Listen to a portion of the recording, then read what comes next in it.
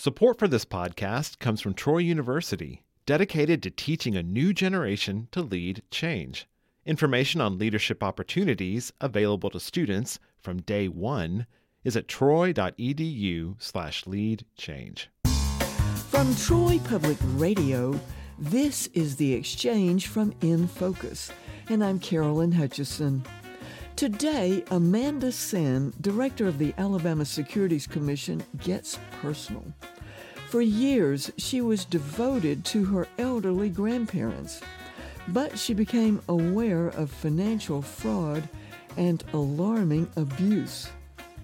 Amanda joins us by Skype to tell a story that's a cautionary tale for other families.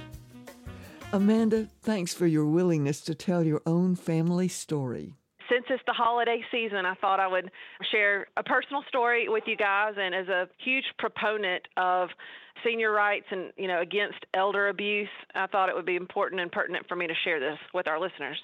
I recall Joe Borg, your predecessor, telling me how you would take your grandparents everywhere. You really were almost a caregiver to them. What happened? My grandparents, fortunately, I grew up just down the road from them. They lived well into their late 90s and were married 72 years. And by all appearances, my grandfather, even into his late 90s, he kept up with local politics, local news. And as we age, but it's just a fact of life, our frontal cortex, which houses the financial judgment and reasoning part of our brain, tends to deteriorate first. So in my grandfather's later years, and he served in World War II and the Korean conflict, and so I spent a lot of time going through old documents and memories with him, and I would sit with him as his mail would come in some days. So I saw fraudulent type mailers come in, and I began to realize that he may have responded to some of these. And so as someone who didn't want her grandparents to be defrauded or scammed by swindlers, I had to keep a close eye on their mail and the things that were coming through the telephone in their house. There were things that caused me to question his judgment and reasoning as it related to certain decisions. What did you find out? Carolyn, unfortunately, I learned that he had responded to some of these mailings that were coming in that indicated that he'd probably provided his personal information to people who used that to commit frauds or to steal his identity. We had to call and follow up with credit card companies and other financial accounts to be sure that the financial damage didn't go any further.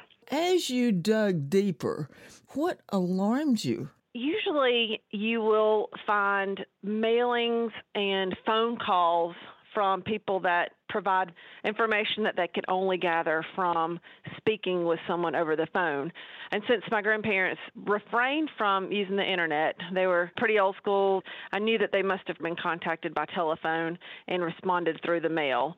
Most of the envelopes indicated that he had previously given money to certain organizations. Of course, they were asking for more, but I knew just based on my position as a prosecutor of the state that these companies were fraudulent. So we spent a lot of time ensuring that he was not being defrauded through mailers.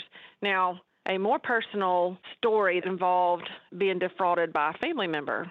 You mean a family member also got involved in this? I share this with you because in so many cases that come across our desks here at the Alabama Securities Commission, there are allegations that a family member is defrauding a loved one.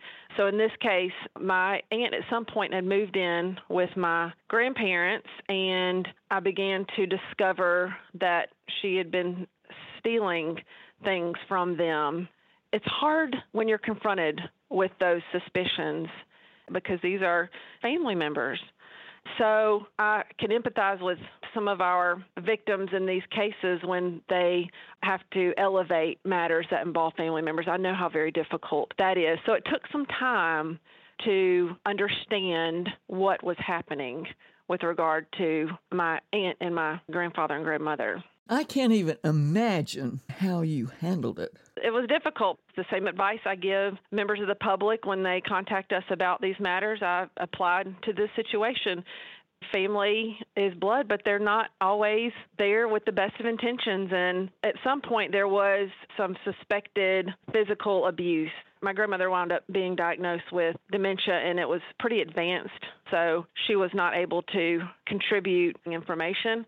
But my grandfather had made comments about my aunt pushing him or grabbing his hand. And he was 96 at the time. So we take these allegations very seriously. Law enforcement does. And I told him, my father and mother had come by there as well, you need to call the police if that happens.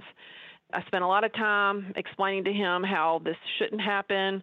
And eventually he did one evening. I was out of town for work, and I received a phone call that he had, in fact, reported this, which I know was very difficult, especially when it involves your child. It was his daughter. So when the authorities arrived at the house, my aunt did push him in their presence, so they immediately arrested her. And that was the best for every party, but it was a tough situation when that happens and when you're confronted with that, and for the rest of the family as well. And Amanda, you touched on something really important as far as older people. Fear if they report something, fear that they will be further hurt, fear that the home situation will change. How did your grandfather deal with that? He's a tough guy. He was. He passed away 2 years ago at a month from 99 years old, but he experienced all of those feelings. So after she was arrested and taken out of the home, she was put in custody, and there was a court date. I attended court with him, and the judge, of course, was outraged. It didn't take him long to have her incarcerated. But it was very difficult for my grandfather. She helped them with things, and she lived there. He was concerned about her well-being as his daughter, and he was concerned about life at home going forward. Of course, my parents were in town, and they were helping. Fortunately, the judge said to my grandfather, "It doesn't matter, sir, what you believe, and I know you don't want this harm, but I'm telling you on behalf of the state that I'm locking her up." So what is your advice to your listeners? If you're in a situation like that, please don't let it continue simply because it involves a family member. I know those situations can be difficult, but there are people here to help you. There are multiple organizations, not just law enforcement, but there are social workers. We have a great staff in different counties that can help intervene in certain matters.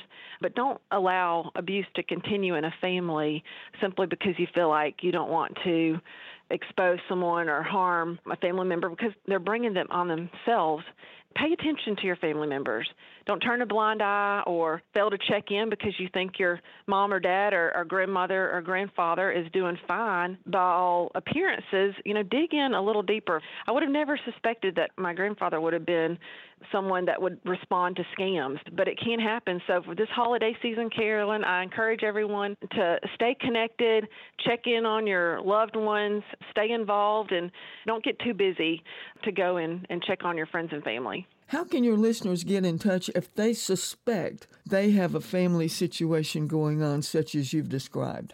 You can type in Alabama Securities Commission. We have a form online on our website. As soon as you enter our name into a search engine, it'll pull up our webpage, and it's easy to find the complaint form. Or just give us a call. We have people answering our phones, and we have a phenomenal victim service officer on staff. She's helped tremendously in some of these matters. She goes out to the home to meet with victims. We have our law enforcement division that has helped get involved in some of these situations as needed. We maintain confidences, and we've been able to help. So I encourage people not to continue to stay silent if they're experiencing a situation like that. Well, Amanda, by sharing this story, you are alerting your listeners that the same thing can happen in their own families. So I thank you. Thank you, Carolyn, always for allowing me to share with our listeners. Joining us by Skype was Amanda Senn, Director of the Alabama Securities Commission. The Commission stands ready to help victims of financial fraud and abuse at 1-800-222-1253 or online at asc.alabama.gov. Thanks for joining us today for the Exchange from In Focus, which is a podcast wherever you get your podcasts. In Focus is taking a holiday break before joining you again in early January. I'm Carolyn Hutcheson, wishing you the joy of the season from listener-supported Troy Public Radio.